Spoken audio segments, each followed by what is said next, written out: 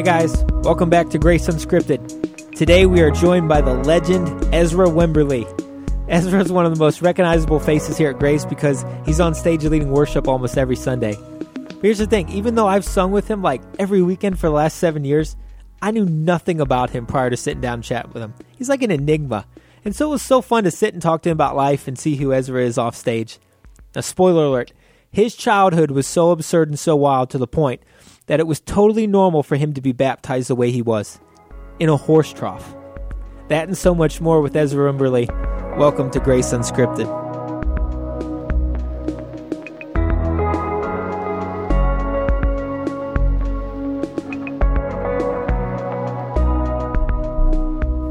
All right, Ezra, dude, thanks for being here. Thanks, man. Thanks for having me. I'm excited. I know you're a busy guy, so getting an hour from you on a Wednesday is a big ask, but you delivered. You know, like being busy is like, I hate it. Yeah. When people say that, I'm like, that stinks. I'm like, it's true. It's like hard to spend time on the things that I want to spend time on, and I don't know. It just hurts every time. It's like some people might feel like, yeah, I'm busy. I'm important. I'm like, yeah, I wish I wasn't busy. Yeah, so I feel that too. Sometimes I'm just like, man, I just want to go home and see my family. Yeah, just to have some more flexibility and do things more spur of the moment. But you're here, so we appreciate that. Yeah. I think the listeners are going to appreciate it. I was thinking about one of the coolest parts about this is when I kind of came up with this idea, I was like, I want to start a podcast for Grace Church. And when I kind of wrote up the plan and pitched it to the church, I used your name. I was like, you know what? Yeah. I said, they're like, what do you want this to look like? And I was like, well, I love to just sit with the guest and whoever that is in the church or the community and pick their brains, see what their life is. And I said, like, for instance, Ezra. I would love to chat with Ezra. I've seen him. I've been here for 7 years, and I see you up on stage. But other than that, I don't know a ton about you. Yeah, and the church is big enough that if you don't, you can do that. You can know about somebody. And likewise, I'm like, I know you. I would say, quote unquote, I know you. But I'm like, we haven't spent any time together. We haven't done any projects together. We don't serve in the same ministries. And so, it's easy. It's easy to not get.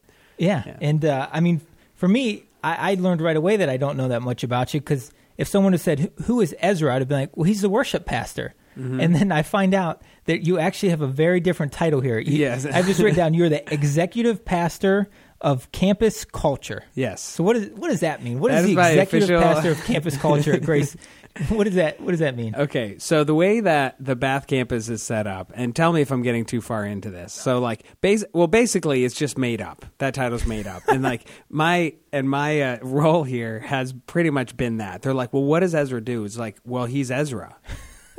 And that's like, and so over the years, so I've been here for 17 years, starting as an intern, and over the years, I've pretty much done whatever needed to be done and whatever role I needed to play. So I've had so many different kinds of roles, and in every role, it's been sort of like, he kind of does that, but kind of something different. So this one currently, the executive pastor role, but I'm not like if we have church organization geeks out there, like a lot of big churches would have executive pastors, but we don't, there's two executive pastors. It's me and Ryan. So Ryan's the other executive pastor. So we're, first of all, having two executive pastors, that's not a thing. So so we're already set up different. So way our campus would go, Jeff, Ryan, and me, we would serve together as the campus pastor of the Bath campus. So when we get together, the campus pastors, Ryan and I would also go to that meeting.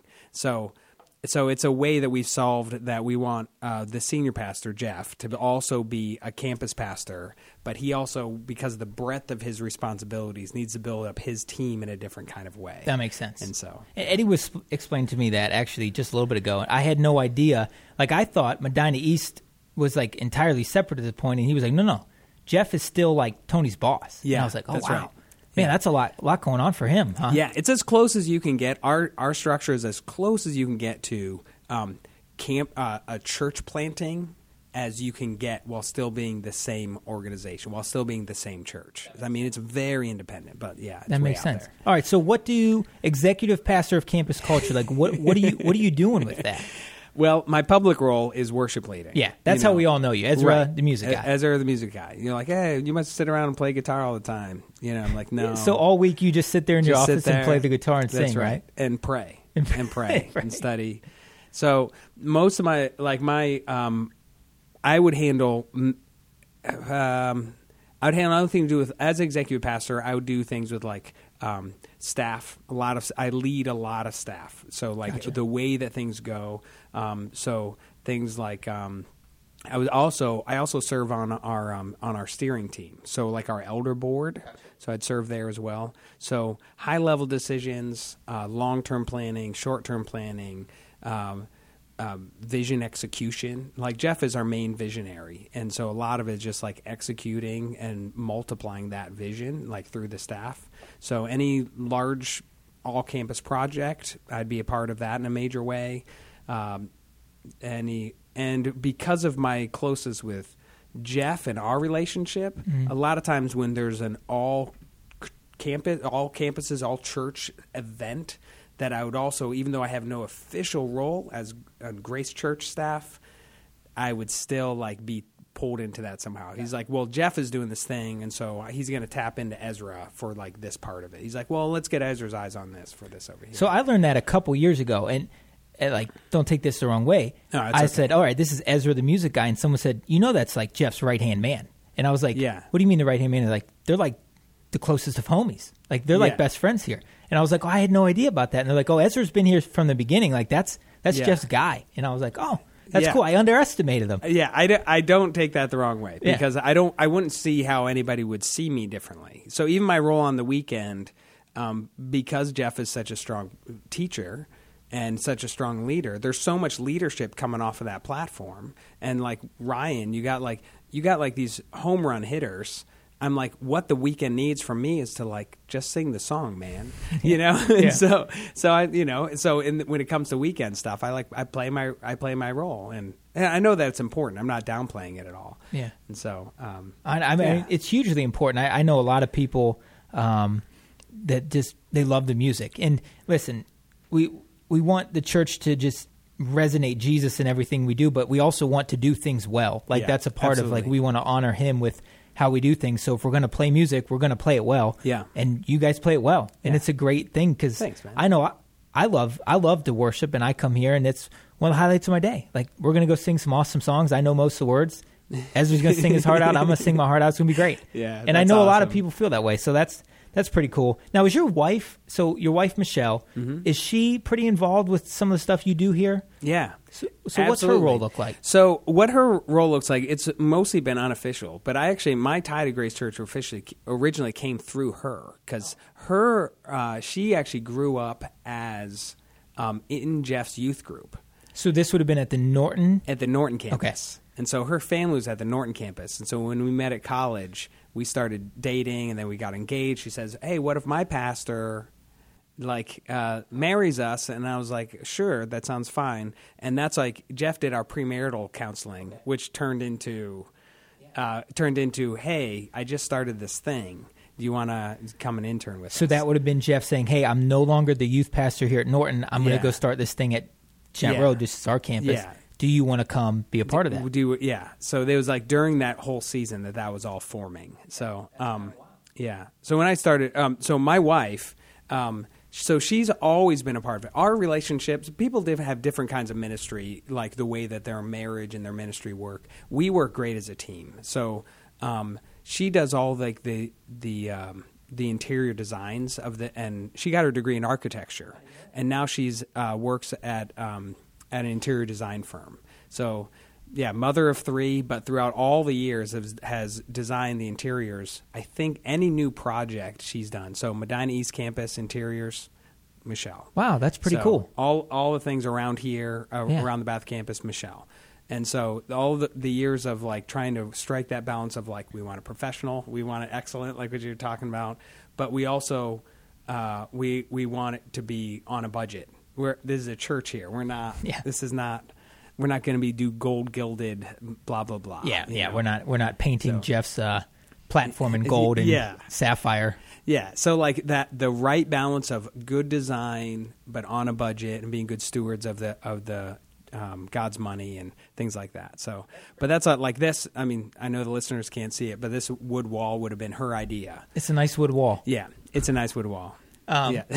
Well, that's cool. Well, all right. I want to get more into kind of you and her meeting in that time in college and what that looked like when you met Jeff. Before we do, though, we gotta start out with young Ezra because I learned something that I didn't know.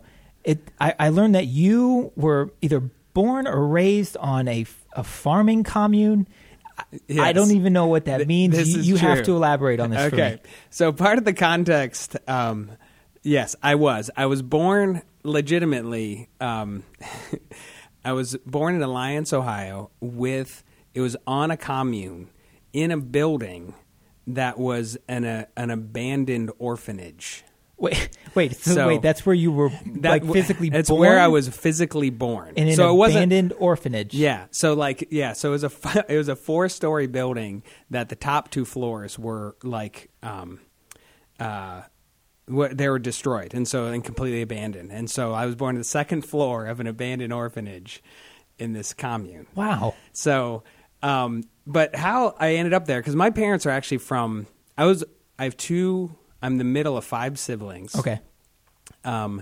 So I've got 2 older brothers, and I was the first one to be born in Ohio. So my oldest brother was born in Oklahoma in a tent. And this is getting better and better. And my second brother was born in New York on Long Island. And that's where my parents grew up. Okay. So your parents are from Long Island. They're from Long Island. How do they end up in Oklahoma in a tent? You got to go. How does that happen? Yeah, exactly. So this is all in context. It all seems fine to me because it's just normal. But so my parents would have met Jesus. So they would not have known Jesus at all until they were around graduating high school age. They were dating at the time. Okay. On again, off again, boyfriend, girlfriend. Teenagers. Right. So they were at a party, and they're like, hey, did you know this guy James? He's a Jesus freak. He's having a meeting over at his house. And they're like, no, not James. That's ridiculous. But they go over to his house. He's having this meeting, and there's this whole group there that's sharing Jesus with everybody. So they're just in Long Island. Okay. So it's at this party. Everybody's just kind of hanging out. And they both end up accepting Christ with different people that night. Wow. And so God was just moving. They both I don't think many Christ. people can say that your parents got saved on the same night before they were married. Yeah. That's incredible. So and they weren't even at the time. They weren't even seeing each other at the time. They were just friends. They were friends. So, right. So they, so during that time, so they ended up going, this group happened to be a traveling hippie group. So this is part of the Jesus movement. So your parents were hippies? Yes. Well, became that way. So, and their interpretation of it was to be a Christian, to follow Christ. It says right here that you would take up your cross and follow him. And they gave all these examples from Scripture that said, if you really are serious about following Jesus, you'll sell everything you have and come with us. We're leaving on Friday. Wow. And so what?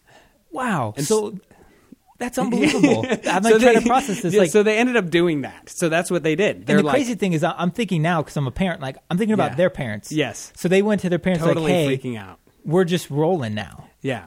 We met this guy, Jesus. They're like, nope. And they're like, and we're leaving. Nope. Wow. Yeah. So. And then they're just on the road. And they just left. So this group ends up hitchhiking, hopping trains. Do they have a name, this going group? From, I think the guy that ended up running it later his name is Jim Roberts. Okay. And so, but it was one of those groups. It was one of those Jesus hippie groups. That is wild. So, but it was really based on Scripture, all the things that it was a great idea that over time turned into a cult. Yeah. And so we recognize it now. You're like, that's a cult in the making. We know that 100 times over. But then it was just a bunch of sincere people just trying to see what the Lord has for them. But they spent 5 years in this group. Wow. So they ended up getting married in that group and ended up. So were they just nomadic? Nomadic. Your brother was born in a tent in Oklahoma just because they happened to be in Oklahoma that night. That's right.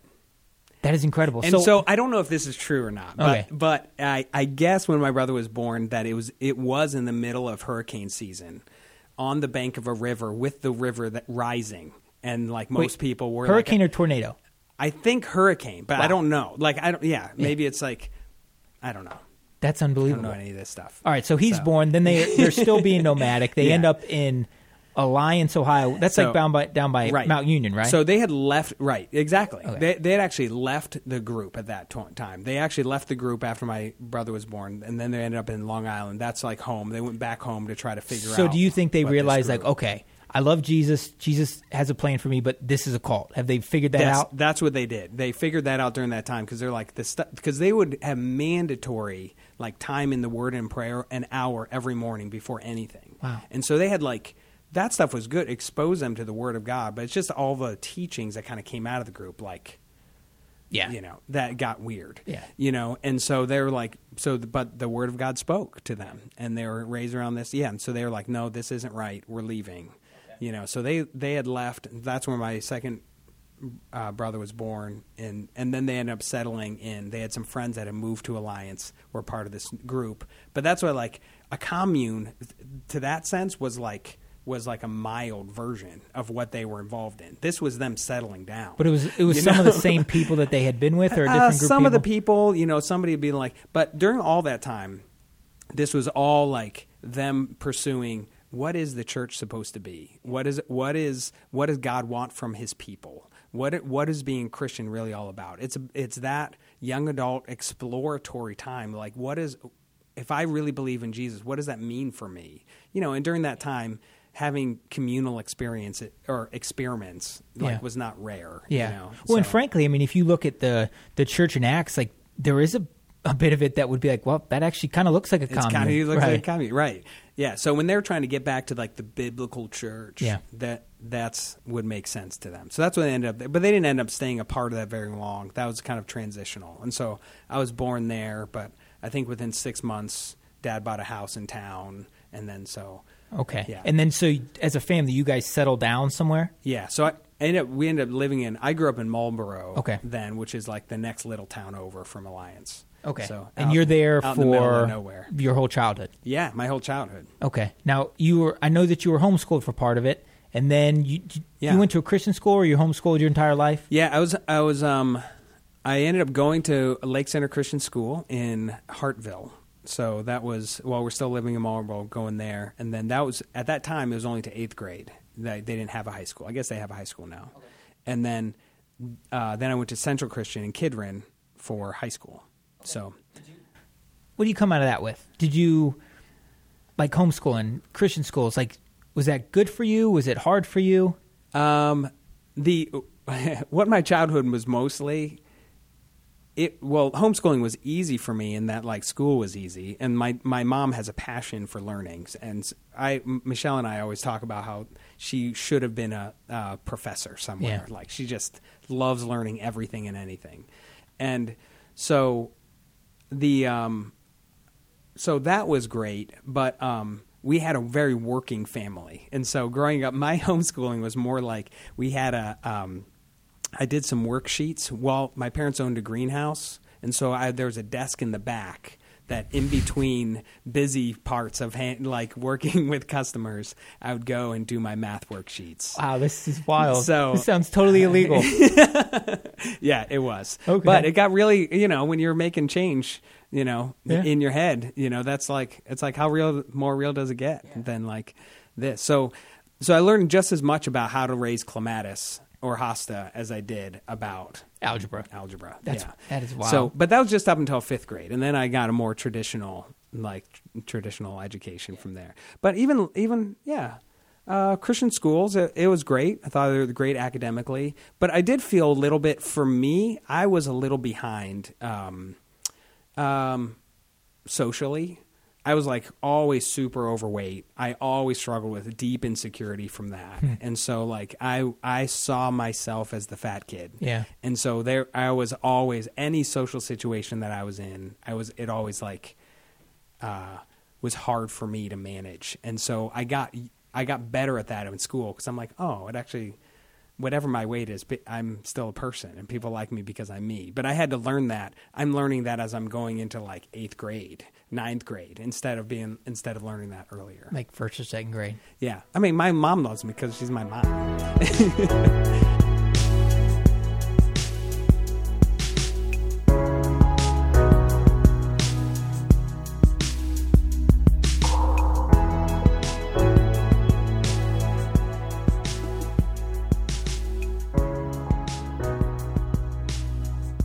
Well, your education must have been decent because you come out of there and then you roll into Miami University. Yeah, Miami University. I had a great music teacher. Thought I want to make an impact on the next generation, like this guy did. So hold up. So all right. So you go to Miami. Are you studying music there? Yeah. So you know at this point, like, okay, music's my thing. So when does that happen? So early on, my mom is like the music person. My dad always played because my church experience growing up would have been like small groups, home groups, like what we're doing with life groups. Like always somebody would grab a guitar, or we just have a worship night tonight and things like that. So even in churches growing up, people in the congregation would just bring their guitars and tambourines and play along. And so that's what, was used to that. So I would grab my dad's guitar. My mom would she's a vocalist. She actually sang soprano in the Akron Symphony. Oh, wow. So I grew up going to concerts with her, and so she was always listening to NPR. So it was in your blood. Yeah. Yeah. Yeah. And so we're doing lots of that, and she got me some cello lessons early on, but I wouldn't practice, and he wouldn't teach me anymore. So then I dropped that. You were rebellious. I was just a kid. Yeah. My parents tried to make me take piano lessons, and to this day, I wish I had done it, and I just refused. And they were like, "This is a waste of time." Yeah, it's a waste of time and money, and if they're not in, that's what it was. It was for me then. But later, I think I was in high school. I picked up trombone in middle school. And then in high school, I picked up the guitar over the course of summer, dusted off my dad's guitar from under the bed, and we started launching into that, and learned a few Dave Matthews tunes. Do you know Dave Matthews? Oh, I know Dave Matthews. So like the acoustic guitar, and for sure.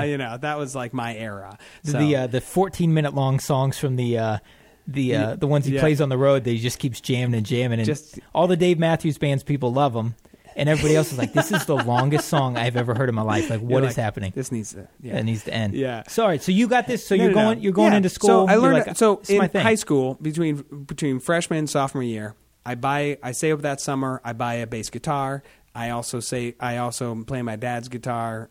So I'm playing bass in a band with my friend. I picked up the cello and started like playing that again. So basically, like between freshman and sophomore year, I'm doing music. Yeah, you're all in. So I was, learned a bunch of instruments and kept going with all that stuff. So you go to Miami. You're like, I'm going to do music education. Yep. What's the end goal there? You trying to teach music? Yeah. So I got a degree in instrumental high school. So I was going to be an orchestra director at a high school. Gotcha. And I was assuming that it would be a public high school, and so that I could have an impact for hopefully like kids that needed it. And even going through Christian school, my heart was always for it seems like Christian schools, they have a lot of people that are good people investing in kids here. I bet you not all public schools have that. For sure. And so I was drawn to that. Okay. But a little way through there, and actually my roommate at the time was also studying education. He's going to be a literary guy. And we were both going to be teachers. And God was calling us both into ministry during that time. At the same time. At the same time. So what year? You sophomore, junior year of college? Probably junior year, probably middle of the junior year. You start thinking, what am I doing? So that transition into senior year, you're like, no, I think we want to go. We wanted to have an impact, for Christ. Yeah. In these, so that idea of for Christ was sort of kind of came about in college. Gotcha. Right. So it's like Jeff would say at some point, he and Heidi were like, they were going to do social work. We want to help people. Then it was all of a sudden, God was like, you're going to help people, but you're going to do it a different way than you were planning. So he says the same thing to you, you're not going to be a symphony teacher or whatever. Right. I got you. You're coming with me. Yeah, you're coming with me. Yeah, so I'm like, oh, if I didn't go to PTAs, I probably could spend more time talking to people about Jesus. Yeah. And so that's kind of where. So all right, so let's wrap that back up with where we were earlier. So you're dating Michelle at this point, right? Because you've met her. Where did you meet? Did you meet her at church or down there? Down there. Okay, so you meet her down there. She's from up here. You start coming up here, maybe a little bit going to church. So how does that? So I didn't live far from here. Yeah. Okay, and then you're like, all right, I feel called to this. Now Michelle is part of Norton campus, and then you meet Jeff, right? And it's just as like, hey. This might be the spot. Okay, so how does that work? Okay, but before that, at the time when I asked Michelle's dad, Rick Perrin. Do you know Rick Perrin? He goes to church here. Some of the people might know him. So my conversation, he's like, I asked him when to marry his daughter. And he's like, so what do you plan on doing with your life? Literally, my answer was, so I've got this band. Yeah. That's incredible. And that conversation went from... Did he just point to the door? Just pointed to the door. It was kind of... The rest of that conversation went... It was like in Rick Perrin style. It was like at 6 a.m. at Bob Evans. And the rest of that conversation was like, so what does the life of really trusting in God look like for both of us? Yeah, seriously. And so he had to trust that we are trusting in God for our future. But through that, I think God was answering his prayers to bring a little more clarity and a little more opportunity for that. So, but I played in a band for a while, and God used that experience, because even after I graduated college that summer, I was like the first part of the summer, I was like living in Cincinnati with my bandmates. Wow. So you were in like a real band. You're like trying to make this happen. We were seeing if he could make it happen. And actually, the lead singer of that band, he went on to be like, he's a singer-songwriter. He's like a successful... That's his name's cool. Griffin House. He's probably got 14 albums out. Wow. You can go like tours around, and you can listen. And so I got to be good friends with this guy. And so it was like, but the band was, the band thing was not to be. And sometimes I wonder if I was like the Jonah in that, that like God had a plan. He's like, no, you just stop. Just stop. So how's Jeff get you up here? What's that look like? During that summer, we were doing our premarital counseling, and he's like, hey, I would love for somebody to come up here and start a college ministry. So, and you had never really met him previously, but she's like, hey, I want him to do it. We're going to get married here. Yeah, That's I think I had your invitation to visited Jeff. like some weekends. We might have come up here for, I have a few memories of coming up here for, spending the weekend with her family and coming to church or something like that. Yeah. Okay. So then the conversation just starts, hey, Ezra, I might have a spot for you here. Yeah, so it's a part-time internship. You want to come up and lead our college ministry. And I'm like, that's great, as long as you teach and I do some music. Yeah. And about 3 months in to that, he's like, I have to start this thing called life groups, so you're up. And I'm like, so suddenly I was like teaching every week and leading the music and developing the ministry. Oh, good grief. So, yeah. You're probably like, what just happened? It was exactly that. I was like, I thought you were going to train me here. And then it's just, yeah. That's pretty cool, though. So when, like, one thing I didn't really ask about, so you grew up in this home. It's kind of wild. Your parents, do you think are your parents still alive? Yeah, they are. Okay. So if we call them hippies, they're not going to be offended? No, back then they definitely were. Okay. Yeah. All right. So you grew up with hippie parents. You got this wild story. So you grew up in a Christian home. Like when in a child, like what age as a child are you like, okay, you know what? I think I get this. Like I see who Jesus is. Like I want to follow him. Like it seems like you were already set on that before you even got to college. So when would that have come about? Yeah, so early on, I would have accepted Christ as a kid, probably with one of my parents. And my dad actually baptized me at a neighbor's farm in a horse trough, just later on. This story just never ends. Yeah, so I would have been 7 when I would have been baptized. Okay, and so sometime in there, I was like, yeah, I want this is for real for me. That's cool. So that's pretty cool. So you're faithful rolling through all the way. You meet Michelle. Yeah, not really.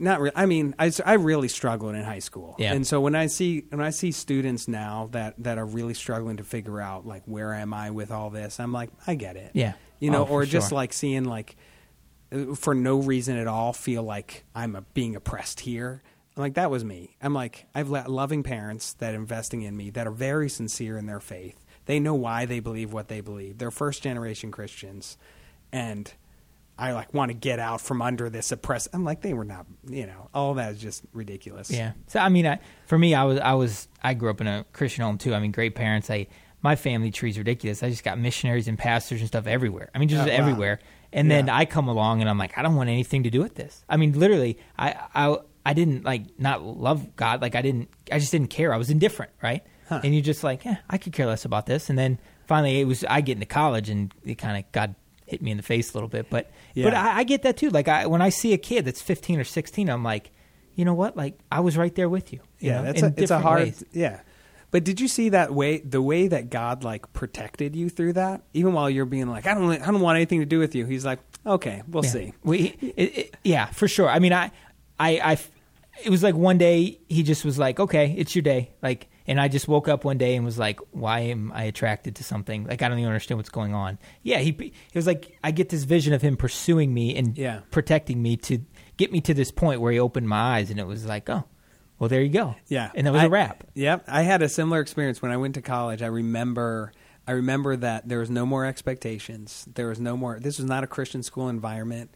If I wanted to be like the party kid or whatever, like whatever Have kind at of it. Yeah, it was literally like my mom dropped me off.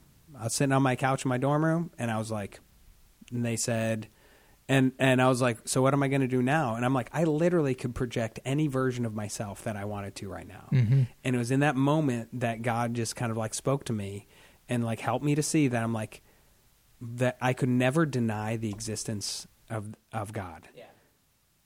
I better start serving him, or this is going to be very bad for me. Like that, like, or my life will be torn. I will be torn in two, trying to fight that truth. Yeah. That seed of faith that like is not going away. That's wild, because I feel that too. I mean, I can feel that almost exact same thing. I would have been a sophomore, junior-ish in college. I was playing basketball at Mount Vernon, and I came home after a game, and I played really well. We had a big win, and I'm sitting at my computer, and I remember thinking, there has to be more to life than just putting a ball through a hoop. Oh, yeah. And it was like, it was the exact same feeling of like, I cannot honestly try to deny the fact that God exists. I know he exists. So what do I do with that?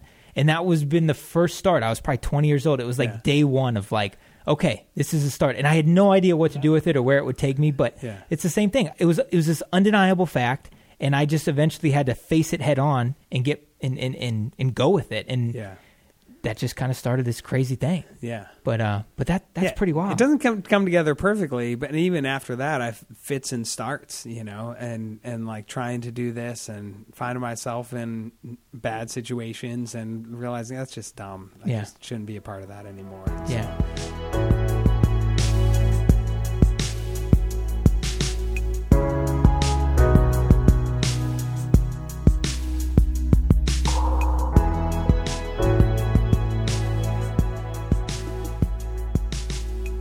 I want to parachute in a little bit on your relationship with Michelle and your boys. So you meet her down there, you date, you get married, you come up here. Did you get married? Were you interning here when you got married, or were you still in college? We started, it all happened right in a row. Okay. So I finished up a few classes over summer, and we got married in August. We took a honeymoon, and we started at the church the next week. Wow. So it was 2 weeks from...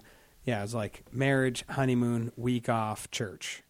And so I've been here. There's a lot going on ever since then. Yeah. And so you guys have been married for 17 years. Yep. You have 3 boys now. Yep. What are they? They're 14, 13, and 10? Yep. So Urban, it just started high school at Firestone. So he's a freshman at Firestone High School. And we live in West Akron. And Gage is in 8th grade. He's...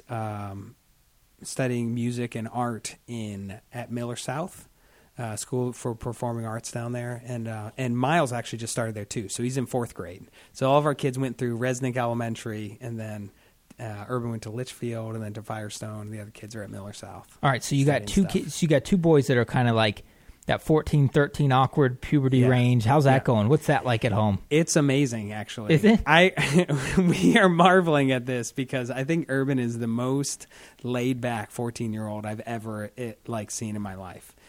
There's this one point he was like, he was like just having a really hard time one day, just feeling emotional and feeling hurt by something, and he's like, "Dad, just sorry, I'm just feeling over emotional. It's just all the hormones." And he just knows it. He's super self-aware. He knows when to like play it down, and when he's feeling something deep. He's an inch taller than me now. Like he's got you already. Right along. Yeah. So but he is super laid back and super self-aware. Gage is much more like emotionally driven. Like he's much more social, much more, and so he's awesome to be around, and it's going to be interesting to watch him try to navigate that. I told my boys, so we had, with each of my boys, as they're entering 5th grade, I think, I like gave them the talk. I took them out to breakfast, and we had the talk. The big one, huh? The talk.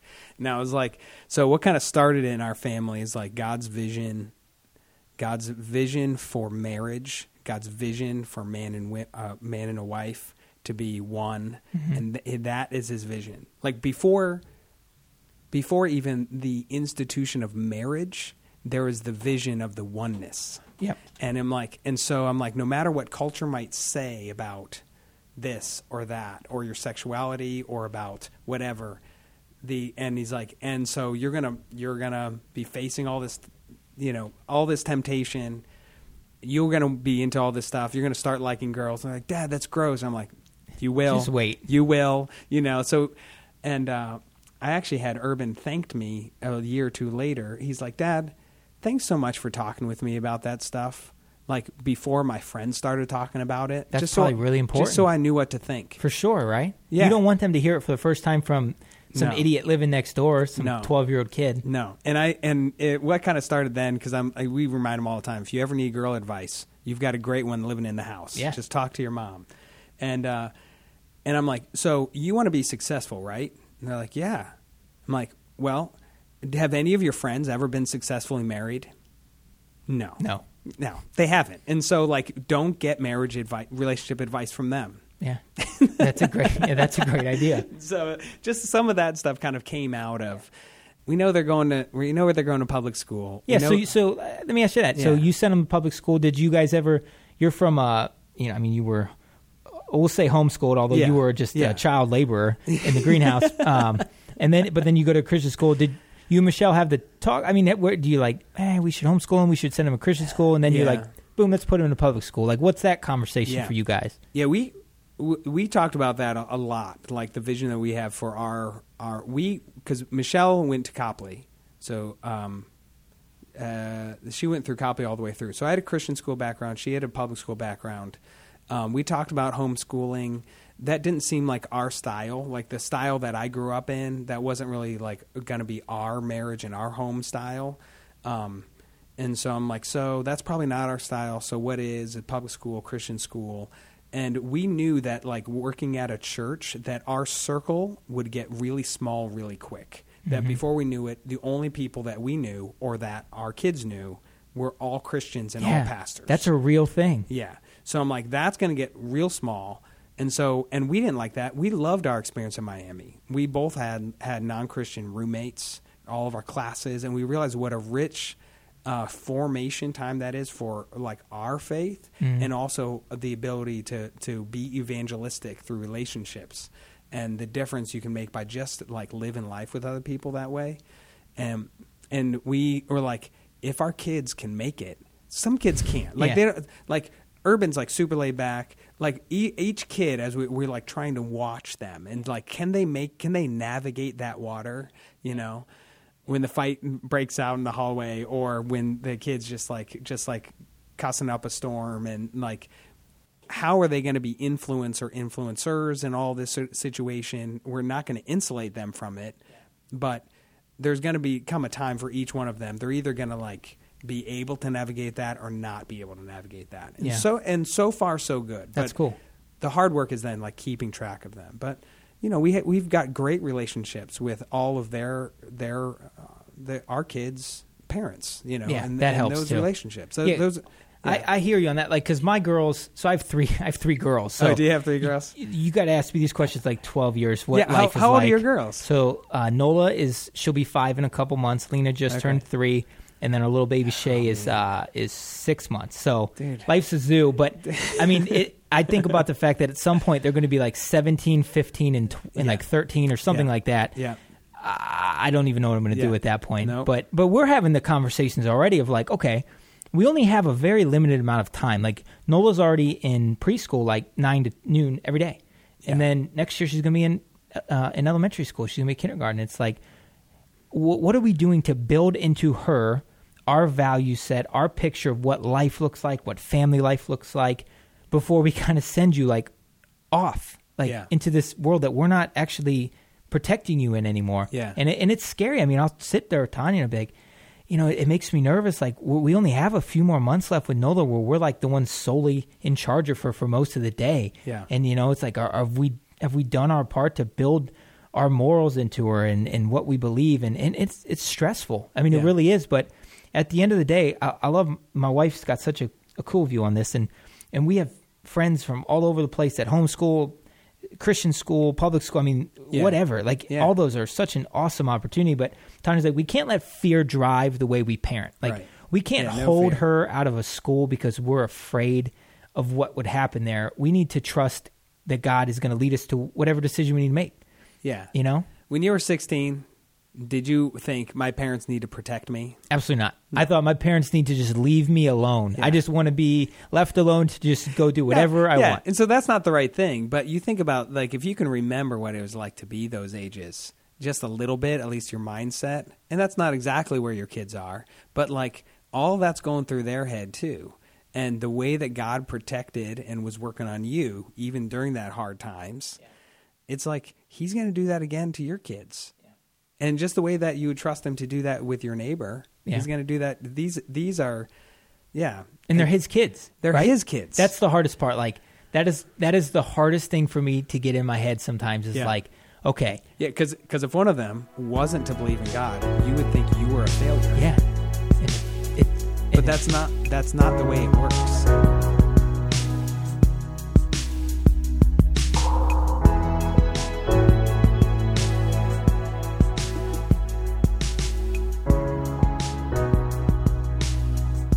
So do you and Michelle do any type of like family, like, I don't know, discipleship stuff or family, like small group times together? I mean, what does that look like for you in your life trying to be intentional with your family? Absolutely.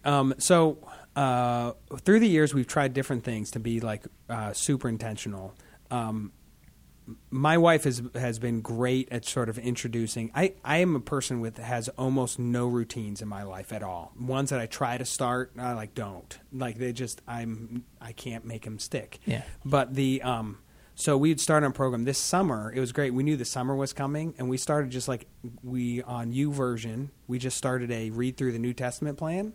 And we would just read the New Testament at bedtime. That's cool. So as a family, the whole crew, just read the New Testament, and we get in all kinds of conversations. And sometimes it's super deep stuff, like right before bed. I'm like right before bed, and I'm like, yeah, we're not going to get into all that, right now. It's just like you say, but lots of conversations about Jesus. But that was an intentional pathway. Or we do some of the devotionals that the Power Kids puts out and things like that. But I found the most intentional thing, my style is how in Deuteronomy when he says, talk about this as you walk along the road and when you wake up and when you go to bed and like that is more my style of discipleship. So like as stuff, I've always taken advantage of the time that we're driving them to and from school. So last year we had 3 kids in 3 different schools. Man. And the Resnick was nearby, we could walk, but people needed walked or driven. And there's even carpools. And I'm like, those are the times, those little 10-minute snippets of like one-on-one time. How was your day? What's going on in your life? Hey, when that person called you that, how did you respond? When you saw your friends treating those other people like that, they're like, yeah, I just didn't feel good about that. Well, why not? Yeah. And probing. So, what's that? You're probing. Probing. And even if it's not, because what I want them to see is like, I want them to see like what, like the spiritual approach to it, because I want to impart. I want them to develop wisdom, and I want them to develop not just to be liked or be cool, but actually like develop what God's perspective is. For sure. I mean, I feel like what I hear there is just it's the intentionality. Yeah. Like I think it's so easy, specifically as men and with boys in your scenario, just to do what we do. Like, how you doing? I'm great. Yeah. I would always say to guys, like, you could spend 4 years with buddies in high school and you don't know anything about them at the end of it. You graduate, you know their name, you know what kind of stuff they like, but you know nothing about what's going on deep inside their life. Right. And so diving into your kids and looking at like, how can I really know them and lead them? Like that is a very intentional thing. But like you said, I think it's in Deuteronomy 6 or 7, like that's what we're called for. That's what we're called to. We've been doing that a little bit with our girls now. So Nola's 4 and Lena's 3. So Nola's kind of on the cusp of where we've been really trying. And I think I'm going to have Jesse Dolan on as a guest in a few weeks here. Good. And he's been so intentional with this stuff. And he was a help to me where he just was like, start now. Like, don't wait. Like if your kids, like I don't care what age they are, start now. And he's like, because if you keep postponing and postponing these conversations and trying to walk them into who Jesus is in your life, like it's never going to happen. And so we took that to heart, and we sat and we said, okay, how can we make Jesus very visible to these girls?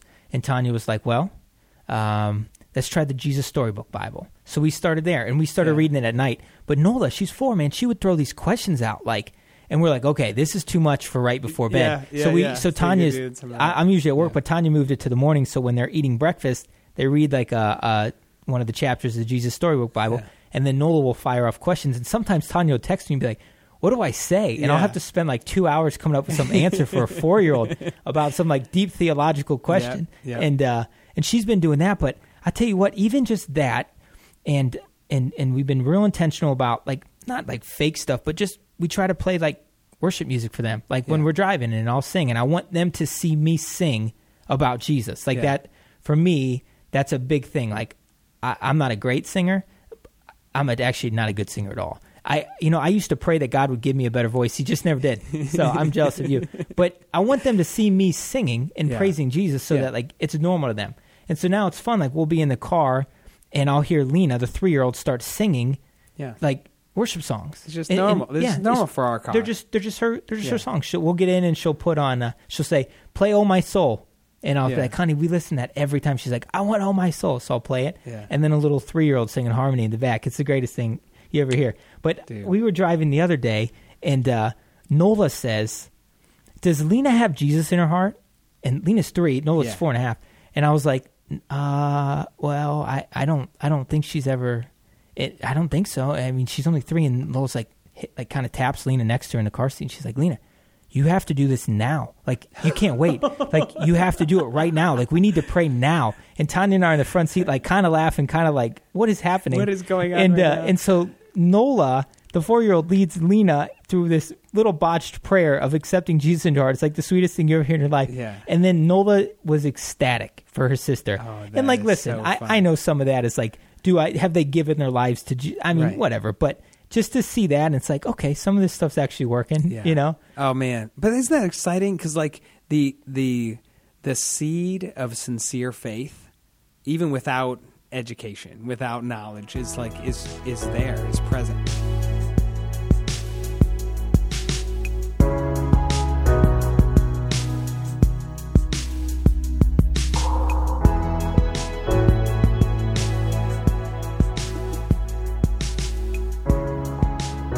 So you came on, you've been here pretty much for the whole thing. You came on pretty much right at the start. For a lot of it, yeah. So what's this church look like when you start here? I mean, a couple hundred people? What's it look like? A plant from the Norton campus? Yeah, it was a couple hundred people. So there was Jeff, who's the new pastor. There's an associate pastor. They just had a campaign that he was on staff as a part of that campaign. They had a part-time secretary and the new part-time intern, which was me. Which was you. So you're the first intern at Grace Church. Yeah, I think That's incredible. So. You started the mold. This is it. Yeah. And since then, they realized that, like, we shouldn't treat people like that. And so the program's way better now. Yeah. But, yeah, back then, it was just like exploring ministry. They called me pastor in training, you know. And I'm like, yeah, that's what it was. Great people. And so were you leading music from day one? No, I was in as a college guy. And so I was actually developing a band in that. But Jeff basically gave me the charge of, like, I have a Bible study that's pretty much people that are post high school. I want it developed into a ministry, leadership development, discipleship, training, missions trips, like a full-blown ministry, you know, like so what you would expect from a college ministry. And so that's what my job was, to develop that into a college ministry over the next, I can't remember, it was 4 or 5 years that I led that. Okay.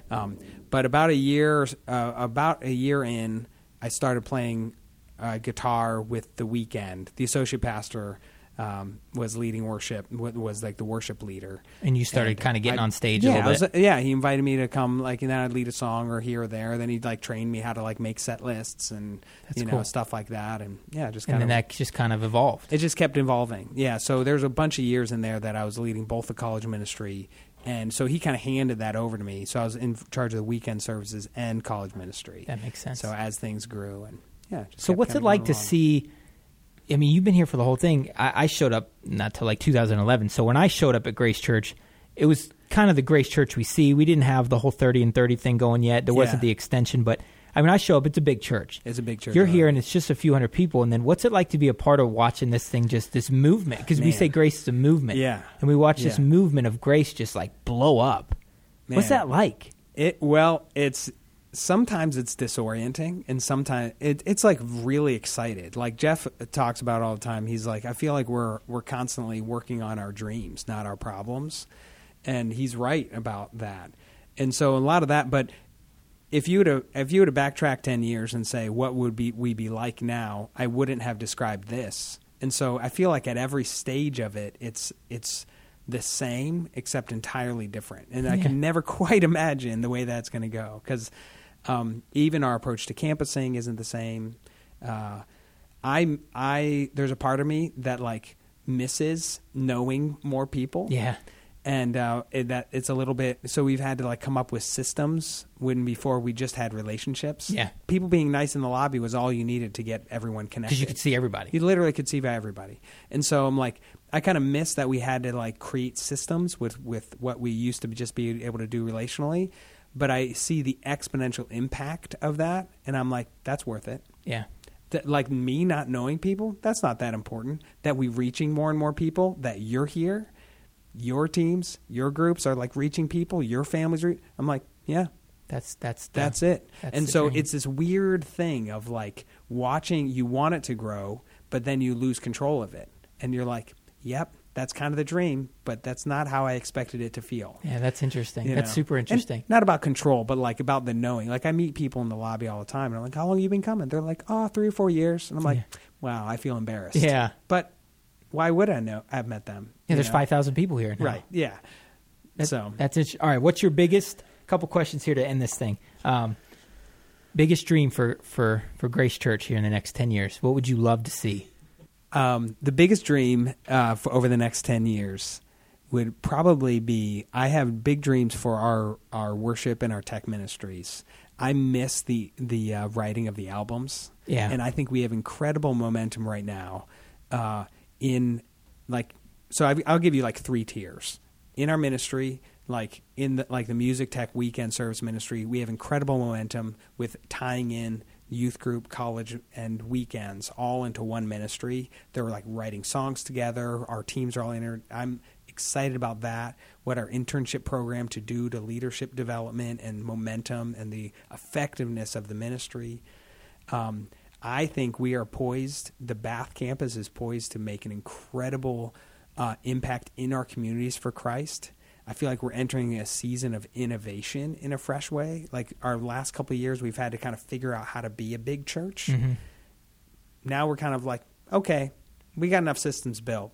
Let's like really do it now. Yeah. And so that's what I'm excited about. I'm excited about the innovation that comes out of kind of like being grounded. Yeah. And so I'm excited about that because our roots are more in like that fast-paced, entrepreneurial, try it out, kind of stuff. And I'm excited to get back there. So I think we're going to see some incredible impact for Christ in our local community. And I think it's also going to be a riot to like watch the movement, to watch like the campuses we've plant campuses. Yeah, that'll be wild. It will be, that's crazy. Pretty cool. Yeah. But so I'm like, so kind of like that's my 3-tiered answer of like for the ministries that I lead hands-on to like the effectiveness of the campus. And so that's cool. That's kind of stuff I'm excited Last about. question to get you out of here. Last question we're gonna finish up on. Okay. Why do you love Jesus? One paragraph on the cuff. I'm going to ask this every time to the people coming on there. They say, Be ready to give a reason for your hope. Why do you love him? Well, I'm constantly amazed by him. I think the real root of my faith in Jesus is that he's convinced me somehow he's convinced me that like whether I existed or I didn't exist, he would still be great. And so kind of like whatever happens to me, whatever happens to this world, he's still going to be great. He existed before any of this. He'll exist far after. And I'm like, man, if I could just wrap my head around like a Jesus-centered universe and a Jesus-centered me, I'm like, just like join. I feel like I'm constantly trying to join like the rest of time Yeah. to be Jesus centered, Yeah. you know, and when we get wrapped up in it. So I'm amazed about him. Like when I come to the end of like through all of this and as the church has grown and everything, there's like, I've often come to the limitations of me. And like, I see it all the time as a father, as a pastor, as a leader. I'm constantly coming to the end of me. And I'm like, there's no end.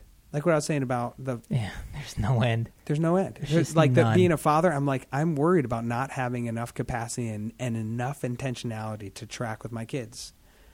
How much intentionality does Jesus have? Limitless. Limitless. There's no end to that. You know, I'm like, wow, he really is great. Yeah. You know, like the greatness of who he is barely explored. Yeah. You know, and so. That's awesome. Well, hey, Ezra. Hey, thanks It's been a lot, a pleasure, Ben. man. Hey, thanks for having the me on time. board. Yep. Take care.